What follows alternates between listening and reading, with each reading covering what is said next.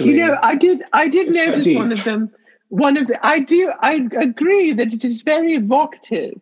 There was one that you call it posted, that you posted with a picture of three or four sort of alien-looking stuffed animal type creatures and a baby on the floor, and it says, I believe it says something like, "Me emerging from my room for the first time after a 3-day manic spiral," and then all the other creatures, they were just entitled "other gay people." Yeah.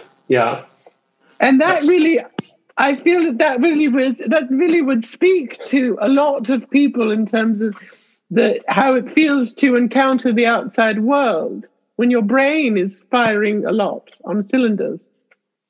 Well, that's a meme I made around a year ago, after dealing with some stuff, some boy stuff, some boy drama. Oh no! And it came from a really honest place. But I reposted it the other day because it kind of rings true again, because I recently have started living on my own as a single person, single unit. That's brought up quite a lot of stuff. Oh, I would imagine so. Yeah.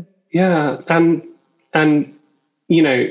other gay people have. I've left the house and seen them on the street at a socially distanced pace, but I just don't want to do eye contact or hugging, or it's scary. People have just become so scary to me. Right. Well, there's so much going on in terms of that. They're scary in terms of that they literally could kill you by breathing. Yes. And, but aside from the fact that before even the pandemic, they were probably frightening as well, just because of what they might.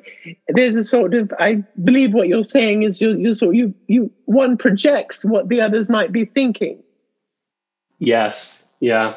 And it really, and so in a way to avoid them is a way to avoid the exposure to your own projection of what others might be thinking, which in itself is debilitating.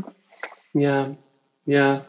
So this time that everyone on your planet is alone, I would imagine it magnifies that a little bit. Exactly. I think we're all just going to have to be a little bit brave and say hello to one another when we can.